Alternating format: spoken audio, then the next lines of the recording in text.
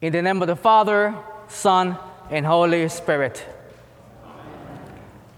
In case you are wondering, today is the last day after the Epiphany. It's not the Transfiguration Sunday.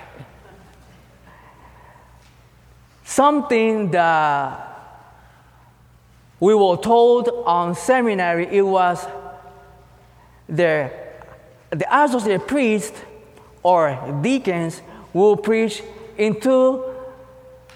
often in two particular Sundays, the Trinity Sunday or the Transfiguration Sunday, or like today that we have the Passage of the Transfiguration.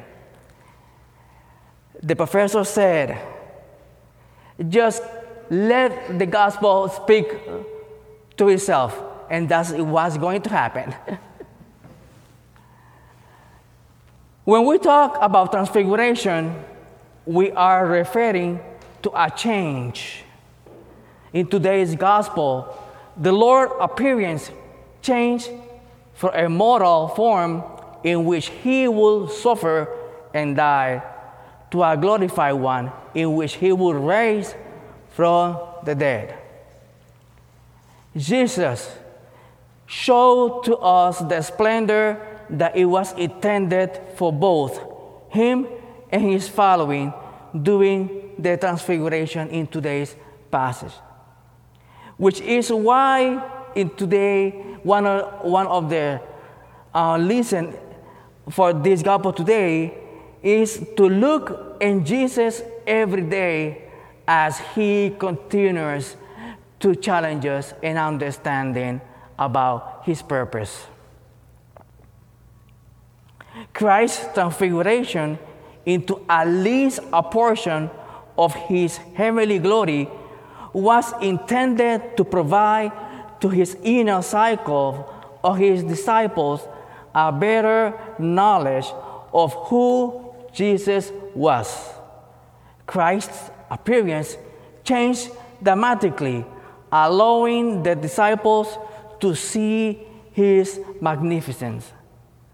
The disciples who had only experienced Christ in his human form were suddenly more conscious of his divinity, but they couldn't fully comprehend it.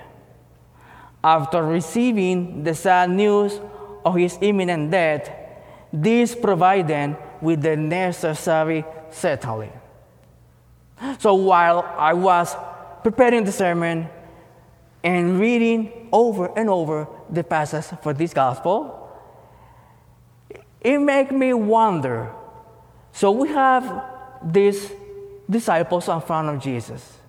Disciples that throughout Jesus' ministry experiences miracles, healing, Jesus healing people, and so many wonders, so many miracles, and so many sermons.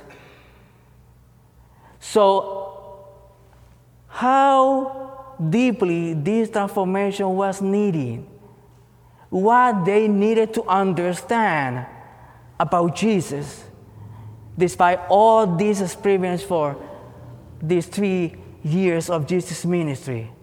So I was wondering, what is the point? What Jesus wanted to tell us more deeply? It wasn't enough, everything that they experienced for 3 years. But that shows us today that there is more to learn from Jesus. The disciples never forgot what happened in that mountain, and no doubt was intended. We can see that in different gospels like John and Luke, Matthew, they address this. Also, 2 Peter also addressed this. So we can see the significance and how important this event was for Jesus' followers. While the transfiguration might refer to a physical transformation, it can also refer to a mental shift. The verb transfiguration It is characterized as a large shift. And to comprehend the gospel of today, we must first understand the term of transfiguration. This term comes from the Greek that means change of a form or figure, but it is not a metamorphosis. In the case of Jesus, in this transformation in his appearance or figure to reveal his magnificence, it is something that was needed today to see. The transfiguration has been recounted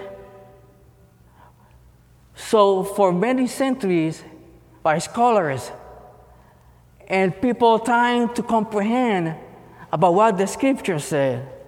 And there are countless of different interpretations, countless of different meanings, and countless ways that this has impacted so many people unto today. And today, this gospel also keep impacting us as we revisit and read it again. The centrality of this passage, we can see two reasons of it. It helped the disciple to recall the mystery contained inside Jesus, and it used them to emulate Jesus' example. That is why they collect and communicate the good news of Jesus' way and why we need to be like Jesus. For example, the disciples, they were attracted and reminded that Jesus teach with authority and even command demons, that he touched the impure people like the leper, curing them, and also in a controversy that Jesus was with the ancient law. They comprehend about this whole thing. It was the thing that it was happening throughout the people changing and having healing, people resurrecting the dead like Lazarus. So it was kind of signs seen about the Jesus transfiguration change and changing others also to comprehend his majesty. In Christian faith, when God's voice reveals and inspires historical reality, it can be led to a more justice, solidarity, and mercy. In other words, through a transformation of a message of a God that maybe the society have about God, but needs to be transformed, needs to be changed, because out there is a lot of unhealthy way of seeing God. In this transfiguration, the conviction must appear strongly that the church must become faithfully to its identity and to the human urgency that they are presented to it in story and also today. The Transfiguration passages provides an excellent opportunity for the church contemporary leadership to speak out on the state of our society from a pastoral standpoint. When confronted with extended critical condition, it is easy to acquire pessimism, despair, and resignation. However, this is another fundamentally different alternative that is not based in hope there, but God is still talking to us about transformation and see that we're going to resurrect from the dead. The Christ also is going to resurrect us. So there is a continuous talk about transformation, transfiguration, and the points more deeply that God continue to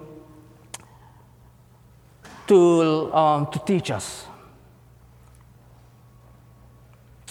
Today, the church urgently needs to transform the God or four walls, a God from textbooks, maybe a God of philosophers who has become a distant and foreign God in the human world, a God that sometimes do not appear to comprehend human beings, and for many, that philosophical thought dries up their hearts and mind and leading them to materialism or not comprehending Jesus at all.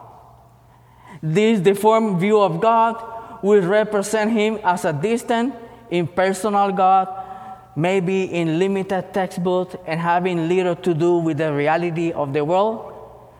It's an image that need to be transformed to more personal and vivid and experiential day by day.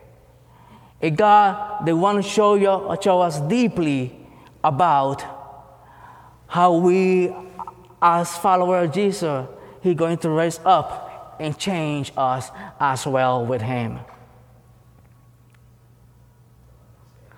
Transformer to our God who is more relevant and transformational in our society, and propose the notion of experiencing God in the closeness of the human being that knows pain, that knows everything that we experience, a God that his mortal body comprehend what our mortal body are passing through, in which he take all that to the cross and he raised from the dead.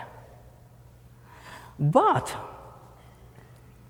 I'm not arguing that it is a bad thing, a God of the philosopher or a God that we have in our worship spaces. But rather, it is to take that God in a way and words that people can comprehend and understand so they can be part of what Jesus is bringing us. Let's take out and keep showing the people that transfiguration is just the beginning of how deeply God wants us to go. In the 8 o'clock service, I was told, you don't say nothing about the Super Bowl. So,